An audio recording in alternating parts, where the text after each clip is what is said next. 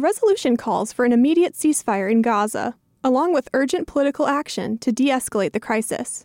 It calls on the federal government to facilitate sending humanitarian aid and for all parties to release hostages and cease hostilities toward civilians. More than half of the council is behind the resolution. 12 alders are listed as sponsors.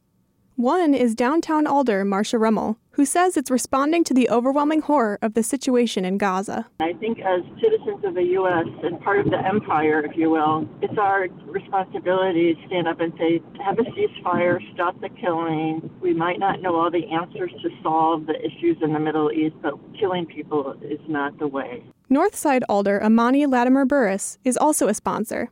She says that she and her colleagues are looking to use whatever influence they have.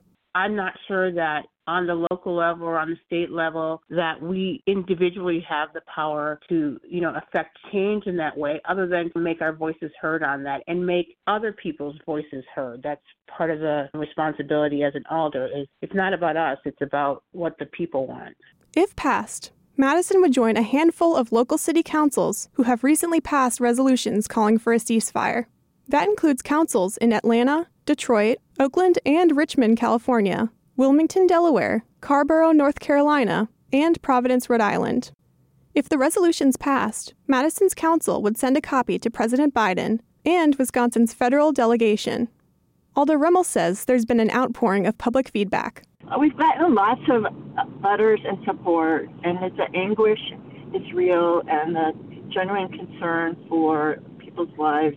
It's just heartbreaking, and I think, many, many people want us to do this. Tonight's meeting starts at 6:30. Reporting for WORT News, I'm Faye Parks.